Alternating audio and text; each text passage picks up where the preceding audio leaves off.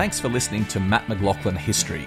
Become a subscriber to receive exclusive bonus episodes, ad-free listening, early access to all episodes, and special member-only events. Click on the link in the show notes or visit patreon.com/mmhistory. Hiring for your small business? If you're not looking for professionals on LinkedIn, you're looking in the wrong place. That's like looking for your car keys in a fish tank. LinkedIn helps you hire professionals you can't find anywhere else, even those who aren't actively searching for a new job but might be open to the perfect role. In a given month, over 70% of LinkedIn users don't even visit other leading job sites. So start looking in the right place. With LinkedIn, you can hire professionals like a professional. Post your free job on linkedin.com/people today.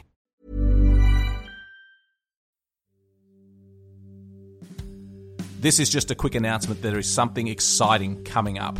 Peter Hart's next book will be published by us, by Living History.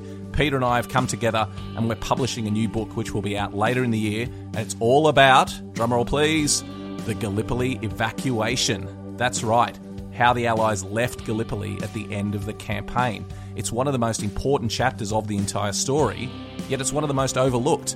But that's all about to change. No one has done as much work on this as Peter Hart has done for this book, and it's going to be really quite wonderful. So he's going to tell the whole story of the evacuation, the fears that they were going to lose 50% or 75% of the men trying to get off, that the Turks would break through and push the Allies into the sea as they were scrambling to get onto their boats, the politicians dithering about whether they should stay or whether they should leave, the diversionary attacks to draw attention away from the evacuations, and of course what the men were going through as they had to abandon their trenches, abandon their dead comrades, and leave Gallipoli forever. It's going to be just such a wonderful, wonderful book. And Peter tells the full story of the evacuation, all those details I've just described. But of course, as a wonderful oral historian, Peter, over the years, spoke to many of the veterans who went through this themselves. And so the book is full of first-hand accounts. And really, the evacuation is told from the perspective of the men themselves. So it's going to be out in September 2020, but we are doing a pre-sale which will start in about June and carry on for the next couple of months. And if you order the book during the pre-sale, you'll get a very special bonus from Peter Hart, which we will announce in the coming weeks. So look out for that, the book by Peter Hart, The Gallipoli Evacuation. It's really going to be something special. A Living History production. This is the Living History Podcast, broadcasting live across the airwaves.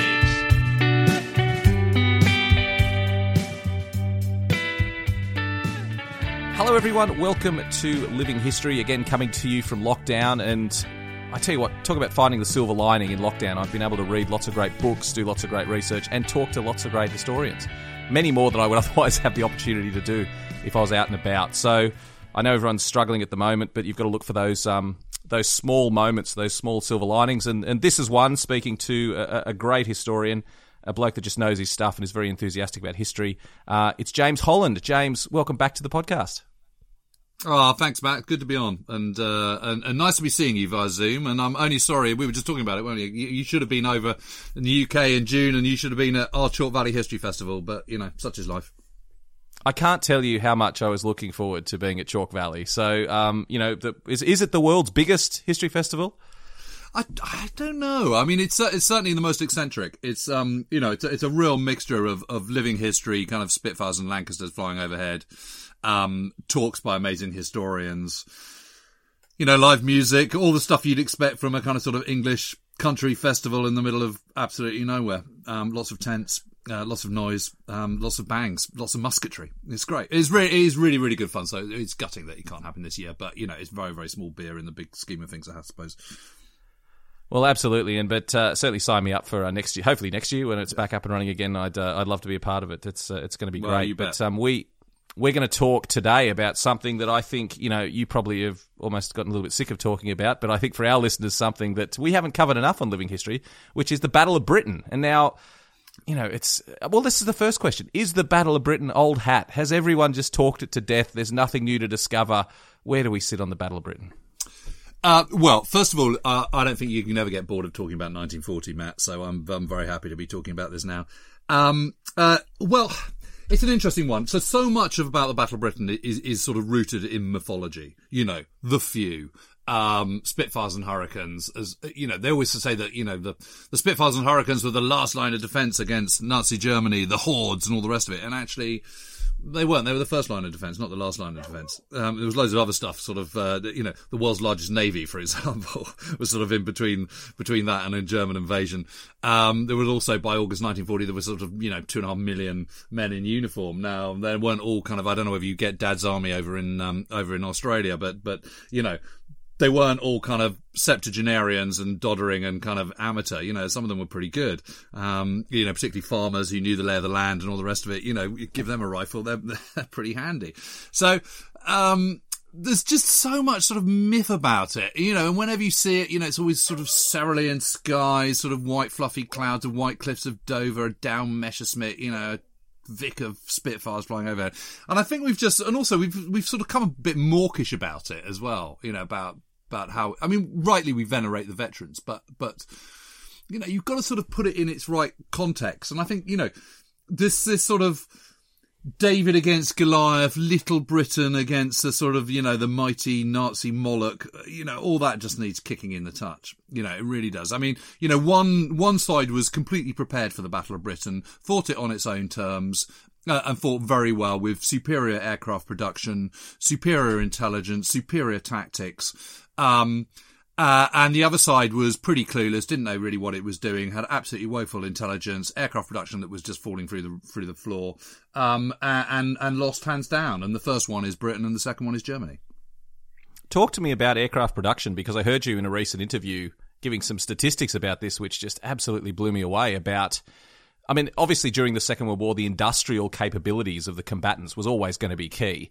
But just run us through some of those statistics again about aircraft production, because it paints such a clear picture of how dominant Britain was always going to be in that battle. Well, so in the run up to the Second World War, Germany is consistently producing more aircraft than anybody else. Because it's just getting prepared for it. And Britain is a bit slow to catch up. And, really interestingly, it's Neville Chamberlain, when he's Chancellor of the Exchequer, who resists the calls from the army and says, no, what we need to prioritise is the Navy and the Air Force. And what we need to do is use steel, not flesh in any future conflict, i.e. use mechanisation, global reach, industrialisation, mechanised vehicles, aircraft, ships, whatever, to do the hard yards instead of kind of sending lots of young men to the cold face of war and having another slaughter like we had in 1914-18. So that is a clear British strategy. And he's quite right. And then obviously when he takes over as Prime Minister in I think 1937 or whatever it is, you know, he sticks to his guns on this. You know, we must build up the Air Force. But even so, it's a bit late compared to Nazi Germany. Which is why in the first year of the war, Germany has more aircraft than Britain does. But by the beginning of 1940, a lot of the things that have been put in place, shadow factories, for example. So something like the Supermarine Spitfire, that's made by Supermarine. Now, although that's owned by Vickers Armstrong, which is a much bigger enterprise and a really massive armaments producer, Supermarine itself is really small. It operates out of kind of, you know, hangars and sort of factory floor just down on Southampton Water in Southampton. And what they have done in 1939 is start building these shadow factories, so i.e. sort of training up staff and building the machine tools to enable you to expand from a kind of small operation down in Southampton to a much bigger national production line. And that is starting to come into being by kind of May 1940. But the real impetus for it is the appointment of Max Beaverbrook as the first Minister of Aircraft Production. So the Ministry of Aircraft Production comes into being in, I think, the 14th of May, and he becomes the Minister on 17th of May, something like that, give or take a day or so. And he's a classic kind of Churchillian technocrat. Churchill has taken over as Prime Minister on the 10th of May, same day that the Germans launched their attack in the West, in France and the Low Countries. And Beaverbrook has no experience of aircraft production whatsoever, but what he has got huge experience of is running a workforce and running a workforce efficiently, because he is part of the Beaverbrook media chain that kind of runs the Daily Express and various other newspapers. He's a media magnate, and he goes in and immediately kicks butt. And all the kind of normal processes, you know, sort of writing a letter, sitting on a desk for a couple of days, writing a letter back, sitting on a desk for a couple of days, you know, the whole process of a letter exchange taking kind of a week to 10 days. What he does is just gets on the blower. He gets on the phone. And if there's any bottleneck, he sends someone down to go and sort it out. So all bottlenecks are kind of just changed out. You know, he has signs up in his office saying things like, you know, committees take the punch out of war. You know, he's an absolute doer. You know, he has no kind of care for his workers, so they're all working sort of 24/7, 365. You know, he brings in all sorts of draconian laws. You know, everyone's just got to keep working. He reduces the number of aircraft to 5, so 3 bombers, 2 fighters. You know, no more. So let's not get distracted of anything else. What we've got to do is just produce loads of this type of fighter. And it is absolutely remarkable what he achieves in a very quick space of time, backed up by a lot of the things that have been put in place the year before, which are now coming to fruition, such as the shadow factories. So, for example, in July, so he takes over in the middle of May. Within 6 weeks, you know, he's improved aircraft production by about 68%. And he's improved production of engines, and not noticeably the Rolls-Royce Merlin, by something like 168% or 182%. It's some sort of gargantuanly high figure. And in July 1940, we produced 496 single-engine fighter aircraft, whereas Germany is producing 240, which is less than 50%. And that is the best ratio that the Germans were able to achieve in the whole of 1940. So it is a big change. And what you've got is this very interesting graph during the Battle of Britain, where we you know, by the 10th of July 1940, we've got something like about 640 aircraft available that morning. By October the 31st, we've got something like 780 single-engine aircraft available. So, i.e., the graph has just steadily gone up over the summer, despite the losses. Whereas German single-engine fighter has started at about 740 available on the 10th of July and has gone down to around 200 by the 31st of October. You know, which is just pitiful. I mean, you know, they're absolutely on their knees at Luftwaffe by then.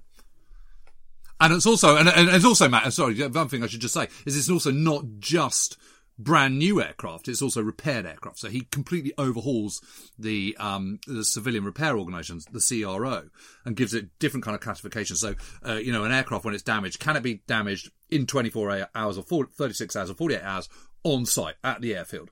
Does it need to be taken away? If it is taken away, can it be put back in the air in a couple of weeks? Or does it need to be kind of stripped down for spares?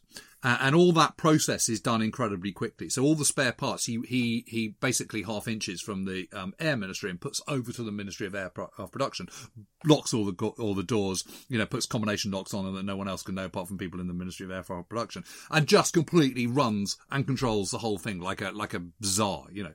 And it's just incredibly successful. And you know, 30% of casualties in the Battle of Britain on both sides are accidents. So being able to kind of repair crashes and battle damage and just accidents as well is an incredibly important part of it. And of course the Germans, they're operating in northwest France, a long way from their supply base, which is back in Germany. So that works massively against them. And even if their aircraft production was higher, they've still got to get them to the Pas-de-Calais or to Normandy or wherever the fighter aircraft airfields are. And to be perfectly honest, really it's about fighter production rather than bomber production at this stage that's key.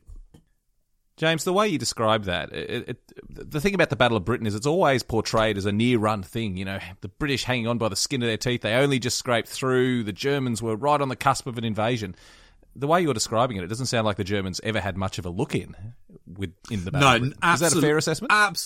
Totally fair assessment, yeah. I mean, just not a chance. Not a chance. And I'll take this in 2 stages, if I may, Matt. So one of the reasons why there's this persistent myth is because by the 3rd and 4th week of August, Dowding, who was the Commander-in-Chief of Fighter Command, and Keith Park, who is the Commander-in-Chief of 11 Group, which is so Britain is divided into groups within Fighter Command, you know, so basically kind of geographical chunks of the country. And 11 Group is London, the southeast of England. So that's obviously the bit that's facing the worst of the German onslaught. And they think that they are now down in front, you know, Park's frontline squadrons by the end of August, beginning of September, are down to about 75% pilot strength. Now, they think that is really dangerously low. One of the reasons they think it's dangerous with the O is because they think that German Staffeln, which is the equivalent of a squadron, is based on the same principle as a British squadron, when in actual fact it isn't. So in a British squadron, you would have 22 to 24 pilots to service 20 to 22 aircraft, and you would never have more than 12 in the air at any one time. So in other words, you've got a very, very tidy cushion of approximately 50%, but certainly kind of 40% cushion. Whereas a German Staffeln has a maximum capability, a maximum number of 12, and very often is operational with 9 or 10. So their 75% strength is, 8 or 9 pilots, whereas a British squadron's 75% strength is, 16 to 18. So you've still got a cushion for 12. And the big point is that Dowding at the end of the First World War went back and became a trainer of men. He was commanding of a squadron in northern France before he did that, and he was very into kind of pilot care. He felt that pilot care was absolutely key to making sure that morale stayed high, that your efficiency stayed high, and all the rest of it. So that's why he's introduced this cushion on squadrons. It's part of his kind of general day-to-day care. Whereas, of course, the Nazis don't give a toss about that kind of stuff. That's just not part, you're a Nazi, you're part of a militaristic, totalitarian state. So, of course, you don't worry about sort of pathetic things like having to have a good rest or anything. So it's just not part of their thinking in the same way that it is the RAF. So, actual fact, compared to the Germans, they're actually doing okay. And one of the things that's really interesting is because aircraft production is so bad for the Germans, their fighter squadrons, by the beginning of September, they're having days where they've only got 3 aircraft or 1 aircraft or no aircraft or 5 aircraft. In other words, they're below 50% of their strength. And that's when you consider their top strength is 12. So they're really below. And what that means is if you're a squadron commander in the Luftwaffe, a Staffel commander, what you're not going to do is let some greenhorn off with your precious Messerschmitt, which means that what's happening is German fighter pilots are just flying more and more and more and more, and they're becoming absolutely mentally and physically shot. Whereas British pilots, the whole point is to try and sort of nurse them and make sure they've got enough rest and all the rest of it. On the 7th of September 1940, which is a Saturday, which is when the Blitz starts, incidentally, what is really interesting is that Park that morning has a meeting with Dowding and Sholto Douglas and various other bigwigs and says, I've got this idea about pilot shortage, because one of the problems is this, again, there's this ongoing myth that, people were coming out of training and they only had 10 hours. Well, first of all, no one was flying with 10 hours. Okay, you had about 150 to 170. But what they mean is they only had 10 hours on type, i.e. a Spitfire or Hurricane. The numbers of pilots that were coming out of their operational training units with that little amount of flying was tiny. And the number of pilots who were then sent straight into the sky into combat with the Germans, you could literally count on one hand. So again, that's another myth that just absolutely needs to be kicked into touch. Because no squadron leader is going to send a new greenhorn with 10 hours on a Hurricane or a Spitfire into battle, because they're going to do more harm than good. It just makes no sense whatsoever. So what Park comes up with is this squadron classification. So an A squadron is a squadron that has fully 100% experienced pilots. A C squadron is one that has mostly greenhorns and maybe 4 or 5 experienced pilots. And a B squadron is one that's kind of sort of 50-50. And the idea is your A squadrons are in the front line, down in Kent in number 11 group, and your C squadrons are up in Drem in Edinburgh or Acklington in Northumberland or somewhere like that, where you're far away from the action, and where, perhaps a lone Junkers 88 from Stavanger in Norway might come over and you can sort of get a bit of real experience of combat flying against something that's quite a soft target. And in between, you can just build up your hours. And then when you're ready, then you can transfer to an A squadron, a category A squadron. And because everything within Fighter Command is completely standardised, all you've got to do is just fly from one airfield to another, and you're in a new squadron. There's no, because everything's based the same, so there's no unfamiliarity or anything. So this is incredibly sensible. The Germans, on the other hand, they're losing numbers, they're losing pilots, they haven't got enough spare parts, they can't repair their aircraft quick enough, and they're really looking down the barrel. And at the same time, they're making these plans for the invasion of Britain, which is Operation Sea Lion. And the whole thing is just completely cockeyed, because Hitler never intends to do an invasion because he thinks that Britain is going to sue for peace. And this is because Hitler has absolutely no geopolitical understanding whatsoever. His worldview is incredibly myopic, and he views his enemies as he does through his own mind. So in his mind, the most important thing is the army, because he's a landlubber and he's a continentalist. So for him, Britain losing its army at Dunkirk must be enough to bring down a government or make them definitely sue for peace. Not realising, of course, that Britain has had a very small army, and the reason the Royal Navy is called the senior service is because it's a senior service, because that's the key to Britain's empire and global trade and successes over the previous, 200 years. And so he just doesn't see it in that light. And then he's very sensibly got the Oberkommando der Wehrmacht, which is a combined services general staff, but he doesn't use it as that. He uses it as his mouthpiece. So what you get is, in the beginning of July, after his triumphant return to Berlin and, 250,000 people out there cheering and waving swastikas and all the rest of it, he then retreats to the Berghof in the mountains in Bavaria, which is incredibly unhelpful because it's quite difficult to get to. And it's a bit like sort of Churchill sort of retreating to Scotland or something in kind of July 1940. I mean, just really, really unhelpful. And there he gets the army to come along, and he says, right, so what's your plan for invading Britain? And they go, well, mein Führer, we're thinking, we'd attack on a really broad front from Lyme Regis to Deal, which is about kind of 90 miles. And then he goes, okay, fine, well, you go off and plan that. And then he says to the Navy, well, what's your plan then? And they go, well, mein Führer, we're thinking we should attack on a really narrow front of maybe kind of a couple of miles at Deal. And he goes, well, off you go then. And then, he says to Goering, well, what's your plan then? He goes, well, we're just going to smash the RAF and it's going to be great. And there's just no joined up thinking whatsoever. They don't have any landing craft, so they're having to fashion stuff. They've got a few Siebel ferries, which are quite cool, but, they'll just sink the moment there's a kind of the faintest whiff of a swell in the channel. Now, what they're going to use is river barges from the Rhine, and they don't have enough which are motorised, so one motorised is going to be towing two unmotorised ones. I mean, can you imagine it? I mean, and then they've got to actually land on the beach. I mean, it's just absolutely hopeless. Meanwhile, there are 16 squadrons in Bomber Command ready with chemical weapons to drop on any invasion fleet. And you've got the world's largest navy waiting for them, all based around the southeast of England. And you've got the Harry Tate's Navy, which is this sort of auxiliary service made up from sort of fishermen and trawlermen who, stamped a kind of, an Oerlikon on the proud poop deck or something. And, they're mine laying and mine sweeping and keeping a watch for the invasion.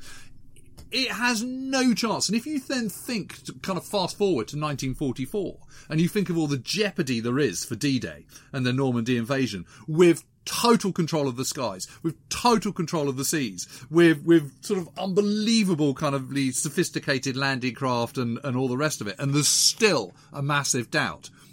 Little old Nazi Germany, with its kind of sort of backward invasion plans, it just doesn't have a hope in hell. Sorry, that was an incredibly long-winded answer, wasn't it? No, I loved it, mate. I don't know if you could tell, but I was just hanging on every word. That's why we're on the show, mate. We love getting these perspectives. And that's what I want to talk about now. There is a perception, if we talk about perceptions of the Second World War, the perception that everyone has, I won't say everyone, but lots of people have, is that Germany was militaristically ahead of everyone else. They were the dominant fighters, and, the strategy and the way they conquered Western Europe and the unstoppable Nazis. Do we give them too much credit? A lot of this description sounds like they were ill-prepared, they hadn't thought their plans out correctly, they didn't have the infrastructure and the resources to put these plans into place. Do we give the Germans too much credit? Did they just get lucky in the early days of the war? How has it come to be that, given the reality of so many shortcomings, we see them as the dominant force during the Second World War? Sort of yes and no, because what they do have is they have a spearhead of their army, which is very well prepared for the operations for which it starts the war with, i.e., Poland, the Blitzkrieg years. I mean, though in actual fact, I should qualify that with Poland because as I'm sure you know, actually they started running out of ammunition and it wasn't quite the kind of sort of well-oiled machine as it should have been. I mean, if you look at the kind of opposition they've got in the kind of first couple of years of the war, I mean, what have you got? You've got Norway. Well, that just hasn't got hope in hell of defeating the Germans. Denmark, not a hope in hell. Belgium and Holland, because they just don't have sophisticated armed forces. So they've got armed forces, but they're just not sophisticated in the way that the Germans are. And there is this whole kind of sort of Prussian thing that's sort of hovering in the background, that, you know, that's what they do, and that we're a kind of martial, militaristic nation. And the whole point about Nazi Germany is it's militaristic. So it's completely honed to that. Whereas the Netherlands, Norway, Denmark, Belgium, they are not militaristic societies. They're democracies. You know, they're just not in that kind of mindset. And then what they've also honed is the Luftwaffe, but the Luftwaffe has grown organically as what we would now call a tactical air force to offer close air support. It is not a strategic air force. So a strategic air force is one that is, I mean, you know all this, of course, Matt, is one that is operating on its own, regardless of anything else. So, you know, that is why a bomber force is, you know, the 8th Air Force or RAF Bomber Command is a strategic air force, because it's just going off and bombing cities. It's got no involvement with the Navy, no involvement with the Army or anything like that. Occasionally it does, but basically it's operating on its own. So that's a strategic air force. A tactical air force is one which is supporting operations on the ground. And that is how the Luftwaffe has organically grown, to enhance land operations. So that is what it's very good at doing in those early years. Sweeping in as the spearhead, shooting stuff up, Stuka's bombing and stuff. And Stuka's work when you've got air superiority, when you control the airspace. Then they can dive down, they dive down low, and because they're operating low, you don't need bomb sites and stuff because you're kind of virtually on top of the target, so that makes the target easier, which means you need less ordnance to achieve what you want, which is why a Stuka is a single engine plane, blah, blah, blah. And you therefore don't need big 4-engine heavy bombers and bomb sites and all the rest of it. So that's the thinking behind that. But obviously that only works when you've got control of the airspace. But in those early years, they do. Then you think, push forward a little bit and go into the Balkans, go into Greece. It's the same thing. You know, Yugoslavia, Greece, you know, these are countries which don't have a developed military in the same sense that Germany does. And Germany has some really fantastic weapons, you know, incredibly good machine guns like the MG34, submachine guns, the MP38 at the time, you know, the 88mm dual-purpose anti-tank, anti-aircraft gun, 75mm pack guns, you know, really high velocity. And it does have some tanks. You know, the tanks are pretty kind of feeble for the most part. That doesn't matter because it's the anti-tank gun which is the key high velocity weapon, and because they've got a very, very enhanced radio system, they're all able to communicate with one another. The only odd one out in all this is France, which has a much larger army than Germany, has double the number of artillery pieces, has double the number of tanks, has bigger tanks with bigger guns, and all the rest of it. And on paper, just looking at the arsenal, should have won. The problem for France in 1940 is it doesn't have good comms. And what the Germans have done in the 1930s and done brilliantly, because they're not terribly automotive, actually. Again, you know, everyone talks about the kind of Nazi war machine. It's actually a bit of a misnomer because, you know, the 135 divisions that are used to invade the West, the Low Countries and France on 10th of May 1940, only 16 of them are motorised. The other 119 are using what they've always used, you know, horses, carts, and the 2 feet of the soldiers. You know, so they're really, really under-mechanized. It's a complete kind of myth, this idea of them being massively mechanized. And there's some really interesting statistics on all this. There's, in 1939, summer of 1939, there are, I think it's 105 Italians for every motorized vehicle in Italy. There are 47 Germans for every motorized vehicle in Germany. That figure is 14 in Britain, 8 in France, and 3 in the USA. So France is by far and away the most automotive society in Western Europe. In Europe, full stop. And second only to the United States of America. And Britain obviously is pretty high as well. But Britain has a very small army, but which is 100% mechanized. But the Germans aren't this sort of great machine that they're kind of believed to be. But what they do have, and what they have used very successfully as a propaganda tool in the early 1930s, is the development of radios. So what the Nazis realised, what Joseph Goebbels, the propaganda chief, realises, is that actually comms is the kind of key to getting across the Nazi message. You just effectively brainwash a whole country by just repeating the same old shit over and over and over and over and over again. And what they do is they develop a thing called the Deutsche Kleinempfänger, which is the German little radio, which is 9 inches by about 4 inches by 4 inches. A little kind of plastic Bakelite kind of thing. And if you think about the 1930s, you know, most radio sets were kind of great big walnut things. They're absolutely huge. They kind of fit in your living room. They're incredibly expensive, and they're for the bourgeoisie and the, you know, middle and upper classes. They're not for the kind of lower classes. And what the Germans do is make radio acceptable for absolutely everybody. And they have the highest usage of radios per person, per family, anywhere in the world, including the United States, by 1939. And of course, what the good folk in the Wehrmacht think is, hang on a minute, we've got all these small radios, we can develop these for our military.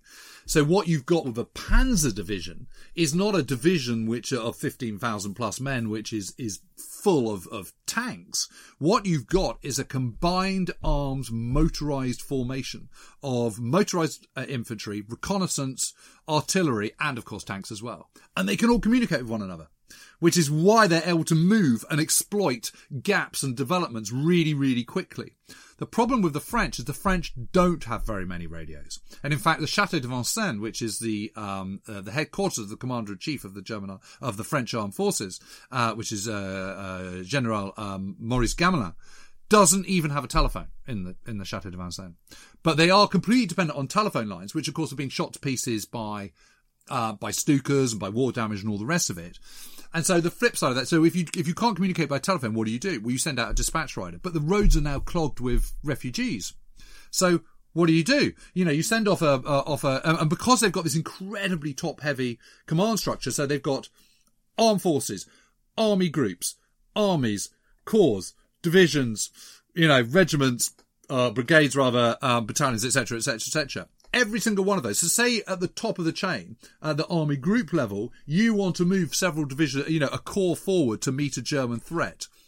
You've got to go from your army group to your army, to your corps, to your divisions, to your individual units. That's all got to happen very quickly. If it doesn't happen quickly, it ain't going to happen at all. And the problem they have is the message comes from army group, gets sent at 6 o'clock in the morning but the telephone's cut, so they then have to send a dispatch rider, but he hasn't come back by 12. Because he's fallen off or he's met a sort of, log jam of refugees or whatever. So they send out another one at midday. He comes back by 9, by which time the whole situation's completely changed. And this is happening at every level of the process. So this inability to communicate with each other, what that means is this much advanced, French military simply can't move. Whereas the Germans just go, and whiz around all over the place because they can all talk to each other. So the success in 1940 is 50% German brilliance and 50% French lack of confidence and ineptitude. And that is why France comes. But everyone else, they're not particularly, to a half-decent military outfit, none of that opposition should have been much of an issue. And so it proves. So are the Germans any good? Yes and no. That's the truth of it. They're not on the pedestal that they've been put. They're still damn good, but it needs qualification. Given that situation, is there anything the Germans could have done in the Battle of Britain to achieve what they set out to do? Or was it always going to be a failure? I think it was always going to be a failure because I just don't think they had the intelligence. They didn't realise that we had the world's first fully coordinated air defence system. The reason why the Luftwaffe was able to maraud so freely over France is because France didn't have an air defence system. It just didn't have one. Not in the way that we know, not integrated with radar and observer corps and, all that kind of stuff. And a sort of a single kind of processing point which can then be filtered out. They just don't have that. So the Luftwaffe can maraud entirely on their terms. And the best way to destroy another air force is to destroy it on the ground. So what you want to do is come over en masse, hammer an airfield, destroy all the aircraft on the ground, go back, kind of attack another one. That's the way to do it. Whereas because the British and the RAF and the French Army of the Air don't know when the Germans are coming, all they've got to do is sort of just take off every day and kind of sort of fly around the sky and hope that they bump into the Luftwaffe, and then they have a fight. And they do have lots of fights and they shoot down lots of Luftwaffe planes, but it's not enough. And suddenly the Luftwaffe in the Battle of Britain are coming up against an enemy that knows when they're coming, so knows to get off the ground when the Germans are coming towards them. And, out of 138 airfields in Britain in 1940, only one of them was put out of action for more than 24 hours, and that's Manston. Only one. The whole object of the Battle of Britain, the whole strategy, the whole aim of what the Luftwaffe is trying to do is destroy the RAF on the ground and knock out airfields, destroy aircraft on the ground. And they just don't achieve it. And one of the reasons they don't achieve it is because of the air defence system. The other reason is because to actually destroy an airfield is, when it's grass and it's about 100 acres in size, actually requires a vast amount of ordnance. And Dornier 17s and Heinkel 111s, which are their mainstay bombers, are feeble compared to what's coming later on in the war. I mean, they could carry almost nothing, like a couple of tons of bombs, that's it. I mean, that is not a lot by later Second World War standards. Lancaster can carry 10 tons of bombs if it needs to. That's a proper load. And obviously B-29, even more. So, they just don't have enough. They don't have enough bombers. They don't have enough ordnance to do it. I mean, the RAF destroy Hamburg in late July, early August 1943 with 3,500 heavy bombers. The number of times that the Luftwaffe are flying over 100 bombers at one time, you can literally count on one hand in the Battle of Britain. That increases a little bit during the Blitz. But, I mean, even take Battle of Britain Day, September the 15th, Sunday, September the 15th, 1940, day that's gone down as Battle of Britain Day. The biggest raid on that day peaks at around 3 o'clock in the afternoon, southeast London. And that is 100 bombers, 200 escorts. Ranged against them are 335 Spitfires and Hurricanes. So obviously, if you are one of 12 in a squadron and you're attacking 300, you feel massively outnumbered. But if you're a historian and you're looking at this and you're standing back a little bit, you look at that and you go, 300 Luftwaffe aircraft being attacking 335 defenders, no chance, because everyone knows the rule of thumb is kind of 3-1 advantage, numerical advantage when you attack, and they're just not achieving that. There's this kind of famous bit where Churchill goes down to the bunker at Uxbridge, where Keith Park is, commander of 11 Group. And because of the air ventilation system, he can't have his cigar lit, so he's got a sort of unlit cigar stuck in his jaw, and he goes, "Where are all the reserves?" And Park turns to him and says, "There are none." And it's always, when it's always recounted in this kind of sort of, dun dun dun, kind of sort of, big moment of, the fate of the world rests on the shoulder of these 335 Spitfires and Hurricanes. But our interpretation of that is entirely mythological. I mean, he might have gone, "Oh, there's none." But actually, there's no, because I've decided to put them all up at once because I think that's the most effective use of them. But obviously, 13 Group and 12 Group and 10 Group, they've got loads left. So, don't worry about it. But he doesn't, that's not how it's reported. So we always think of it as this kind of sort of life and death close run thing, moment, when in actual fact, it's not particularly, because even with 335 in the air at one time, when he says there's no reserves, it means he hasn't got any more reserves in 11 Group, but it's ignoring the other 400 Spitfires and Hurricanes that are in the rest of Fighter Command, because we've got about 750 by that point. Well, it's a good point, James, how we remember the Battle of Britain. And I thought of this week because it's been Anzac Day here, and I did a huge number of interviews and talking all about why Anzac Day is so important to Australia and Gallipoli and the fact that it was this defeat, yet we still take so much out of it. And, at the end of the day, the best thing I could come up with was Australia needs Gallipoli. We just do. That's the way we see ourselves, the way we see our history. We just need Gallipoli. Is the Battle of Britain the same for the British? Yeah, I think it is. I think just Second World War generally. I mean, if you think about, the British Empire was... There was a lot of good things that came out of the British Empire, but there's a lot of really bad things as well. And obviously experience of the British Empire was different. I mean, if you're in Nigeria, you wouldn't say there was anything good about it at all. I mean, there's quite a few things that good that came out of it. If you're Indian, I suppose, legal system, schools, railways, blah, blah, blah, blah, blah, unification of a nation, et cetera, et cetera. But, generally speaking, empire's not great. And a lot of the wars we've got involved with have been pretty grubby. Not our finest hours, all that kind of stuff. The thing about the Second World War is it's got a sort of real moral crusade to it. It was a good thing to be involved in that. And I think the other thing about it is it's just the totality of the effort. There wasn't a single man, woman and child that was living in Britain, and indeed the Dominions and all the rest of it at the time that didn't have a direct part in the Second World War. And, the world would have been immeasurably worse had Imperial Japan and Nazi Germany prevailed. So, it is a good thing, and it is a reference point. And obviously it's been a massive reference point at the moment because of COVID-19, and we're facing this new war, but a war against a disease, and it's suddenly that restrictions on day-to-day life, that sort of dramatic change in day-to-day life, which you only kind of experience with something like a global pandemic or a war. So it's not surprising that we're kind of making all those comparisons, I suppose. But I don't know. I mean, I just think it's the role of the historians to try and sort of clarify things and kind of move myth away and create a reality, and it's just, Hollywood has a big part in all this, of course, and just sort of general mythologizing. But it's very hard to kind of change people's minds on this stuff. I mean, that I've got my view on the Battle of Britain and I'm sticking to it, and I mean, there was a thing on Twitter this morning saying, what are the most important aircraft of the Second World War? And someone said, I can't believe no one's mentioned the Hurricane. Well, the Hurricane wasn't important at all. I mean, it was only, it wasn't a game changer. It was slow to climb. It was old fashioned. It was a kind of sort of, it was basically a biplane that should have been converted into a monoplane and given a Rolls-Royce Merlin engine.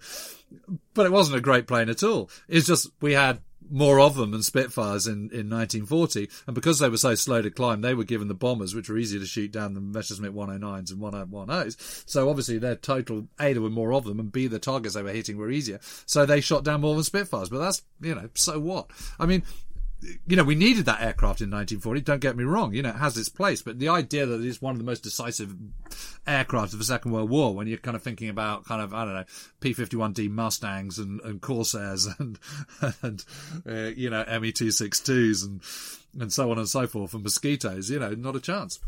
But it's all part of that kind of mythology, isn't it? So it's a tough question, but how should we remember the Battle of Britain, in your opinion?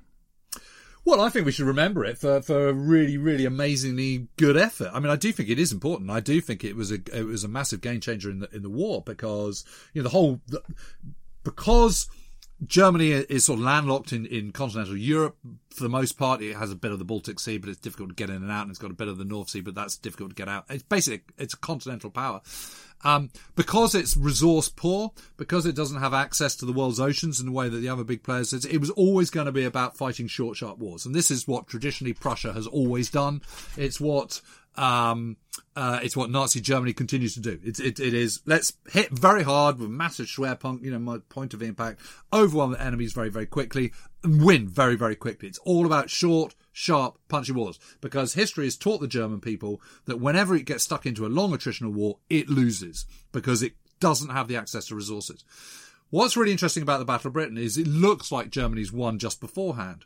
And Battle of Britain and Britain's refusal to come to heel and sue for peace means that that Germany is consigned to a long war. It means that the only way it's going to get the much needed resources, particularly of oil and fuel, but a whole load of other stuff as well, is by going into the Soviet Union. Originally planned for 1943, 1944, but suddenly hustled forward to June 1941, when it is simply not ready for the scale of the operation that it is about to undertake. And so it comes to prove. By November, it's unravelling. By the beginning of December, by the middle of December, it is completely unravelled, and it is simply not going to win the war. And if you think about it, think about an arbitrary date like the 15th of June, 1941. Nazi Germany has one enemy. It has Great Britain, albeit Britain with its dominions, including Australia. Fast forward 6 months, it's got three enemies. It's got Britain plus its dominions, United States of America, and the USSR. Is it going to win? No. It just... The outcome is no longer, the end point is no longer in doubt. Germany will lose the war. What is in doubt, and obviously what is completely unknowable at this stage in the end of 1941, is how long it's going to go on for, what the post-war world will look like, all that kind of stuff. That's all very much to be kind of fought over. But Germany's ability to win the war has gone by the end of 1941, which I would say is kind of sort of, most people say it's Stalingrad, don't they? Which is beginning of February 1943. I think much earlier than that. And that is a direct response to what happens in the Battle of Britain. So the Battle of Britain is really, really, really important. And one thing I think is really important is that strategic importance doesn't necessarily equate to boots on the ground. And I think there has been, no one should belittle the kind of, just unbelievable loss of life on the Eastern Front. And no one should belittle the titanic struggle that took place there, or how much the grinding, how much the Wehrmacht was chewed up on the Eastern Front. But you have to be very careful not to overemphasize the Eastern Front compared to what's going on in the Western Front and all the rest of it. And in terms of kind of material damage, the West causes more damage to Germany, I think, than the Eastern Front does, because you're just looking at that in terms of kind of manpower, in terms of kind of breaking Germany as a military power, in terms of its kind of, you know, breaking it economically. The strategic air campaign, the kind of the bigger picture, the kind of the Battle of the Atlantic. I mean, the Battle of the Atlantic is the most important theatre in the Second World War, because through the Atlantic flows absolutely everything, whether it's coming from Australia, whether it's coming from the United States or whatever. You know, that is how you defeat Germany, is through the Atlantic. And the Germans don't get that. And what is interesting about the Battle of Britain is the number of people directly involved in the actual fighting is obviously comparatively small, and very small compared to what happens, you know, on the Eastern Front later on in a couple of years' time. But that doesn't mean that it should be diminished strategically. You know, it is an absolutely key turning point, and it's probably a bigger turning point than Hitler realises at the time. It's been just wonderful, mate. Before we finish up, I know you're working on a Sicily book, or have you finished the Sicily book now? What are you up to with that? Tell me all about that.